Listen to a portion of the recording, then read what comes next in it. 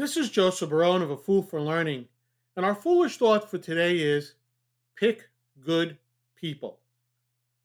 John Maxwell, in his book Developing the Leader in You, has a chapter on staff development.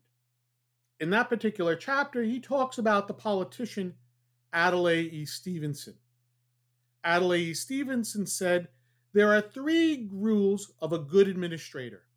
One, pick good people. Two, tell them not to cut corners. And three, back them to the limits." Of these three, picking good people was the most important. Pick the wrong people, and they will do what they can not only to enrich themselves, but to potentially destroy you.